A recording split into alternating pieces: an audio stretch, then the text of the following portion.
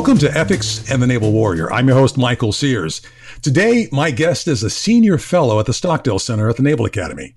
He is also a professor at Georgetown Law School. He works on the law and ethics of war and national security, military ethics, and human rights. Welcome, Professor Mitt Regan. Thanks for being here today. Thank you for having me. This podcast is a great way to bring ethics home to the midshipmen. I'm really pleased to be a part of it. It's great that you're here today, especially because we're going to talk about emotions. You know, we tend to think about emotions as something that can lead us to an unethical decision because it clouds our judgment. How can emotion lead us to act ethically? Well, I'll answer that in two steps. First, I just want to describe very briefly, there are studies of the brain that show people who have injuries to the network in the brain that processes emotion make worse ethical choices than people whose emotional processing is normal. These people's reasoning faculties are perfectly normal. They engage in complex logical deliberation. They can tell you what Kant's categorical imperative prescribes. But in experiments, when they have to choose what to do, they choose consistently unethical courses of action compared to people with normal emotional functioning. And as one study puts it, knowledge without emotion leads to a gap between what you know and what you decide to do. So, natural question might be, well, how is that? Why might that be? And research suggests that, much of emotions, as we know, concerns the social world, how human beings whose behavior can harm or help others should act. And acting ethically then requires a very keen awareness of others' states of mind, their vulnerabilities, their values, their sensitivities, so we can decide what's the best way to interact with them. And social life presents us with lots of situations where we have a lot of choices about what to do. And it requires emotional intelligence to anticipate the effect on someone if we decide to act this way or the other. A parent sees her child hit another child, right? Now, the parents don't just say typically it's wrong to hit someone. What they do to try to get the child to behave in the future is to say, how would you feel if he did that to you? Right? They're asking the child to enter into the emotional world of the other child, to identify with it, to make them care about it. And so the next time the child may consider hitting another child, the child won't need to stop and think, well, there's a rule that it's wrong to hit somebody else, and I shouldn't violate it, so I won't do it. The child will feel a quick emotional stab, an aversion to hurting another child. So people whose emotional processing is impaired just don't have the benefit of that. They can't rely on emotions as an ethical guidance system. That's a really good example of how emotions play into our decision making and our ability to use ethics. Can you give an example for warriors of how emotion can do this?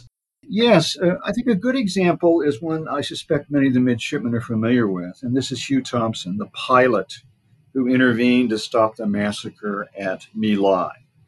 So when he saw what was happening, he didn't reason that, well, the law of war prohibits killing innocent civilians. The Vietnamese in the village are civilians. Therefore, the company is violating the law of war. Therefore, I need to stop it. He responded immediately with a gut feeling of anger and outrage. And I'll just read you an excerpt. This is Thompson speaking. I said, it ain't going to happen. They ain't going to die. I was hot. I'll tell you, I was hot. And those who received his radio message that day said his voice was choked with emotion. He swore obscenities, cursed, pleaded with the aircrew to come down and help rescue the civilians. So his emotional intelligence led him to see immediately that what was happening was wrong, and it motivated him to stop it. And that point about motivation is important because it's one thing to feel a response that something wrong is happening, but not everyone follows through on doing something about it. And what emotion does is give us that motivation. It inclines us to want to do it. Right? So that's one example, I think, of the way in which emotion leads someone to do the right thing in a very stressful situation. Let me ask you this. So how can a junior officer cultivate the kind of emotions that could help them to act ethically? The first thing is, and this just echoes what you said, it's important to realize that acting ethically doesn't require suppressing your emotion. It requires, in fact, being aware of your emotions and this may sound a little odd, educating your emotions.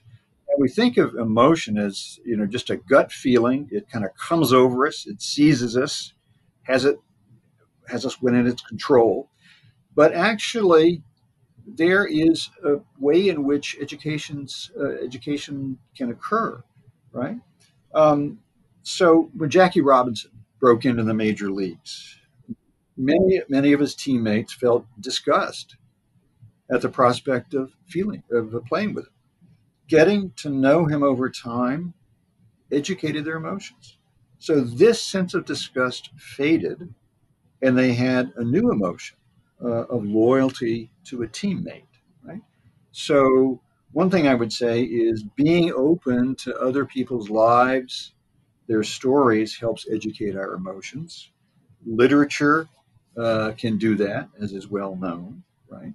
The second point is that the idea of educating your emotions means that you need to realize what's the right emotion for the situation. Um, Aristotle said anybody can become angry. That's easy.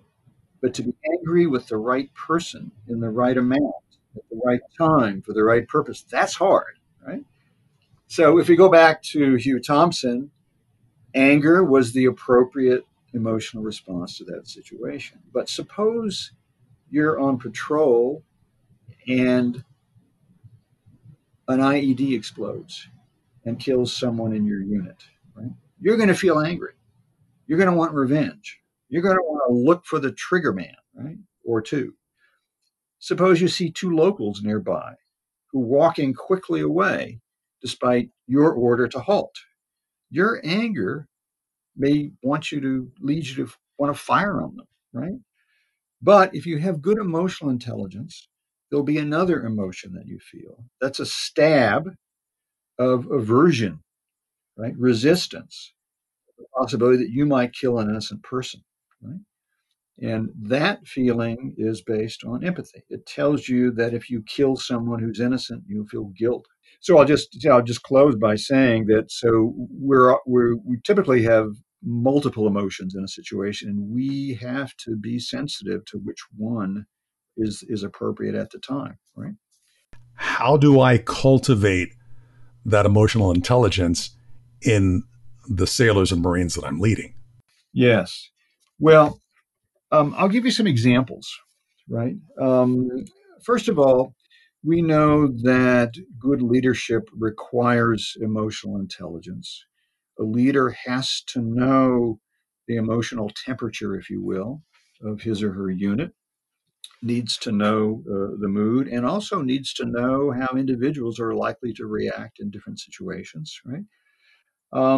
So, one thing I've heard from officers who have led units in asymmetric conflict, where people have to make very difficult, rapid decisions about whether someone's exhibiting hostile intent or not, right?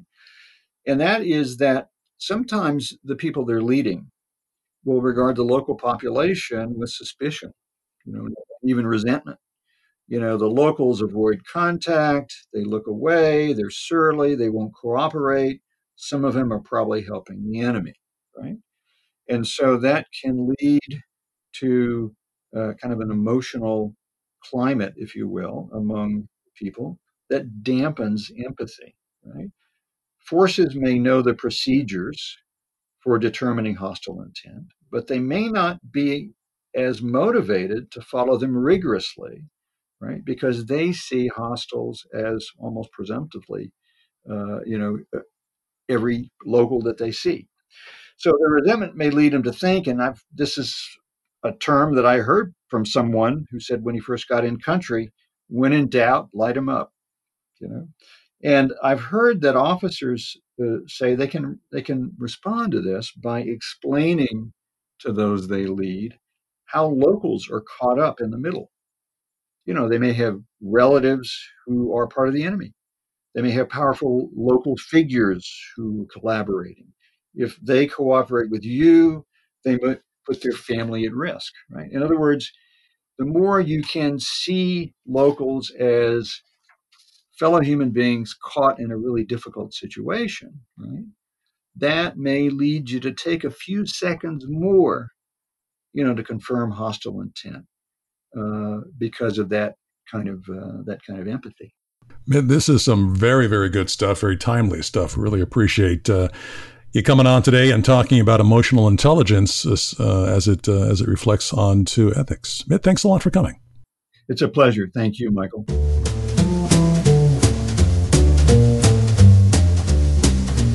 You've been listening to Ethics in the Naval Warrior, produced by the Boeing Leadership Innovation Lab at the Stockdale Center for Ethical Leadership. You can find more of our podcasts by visiting the Radio Stockdale page at usna.edu.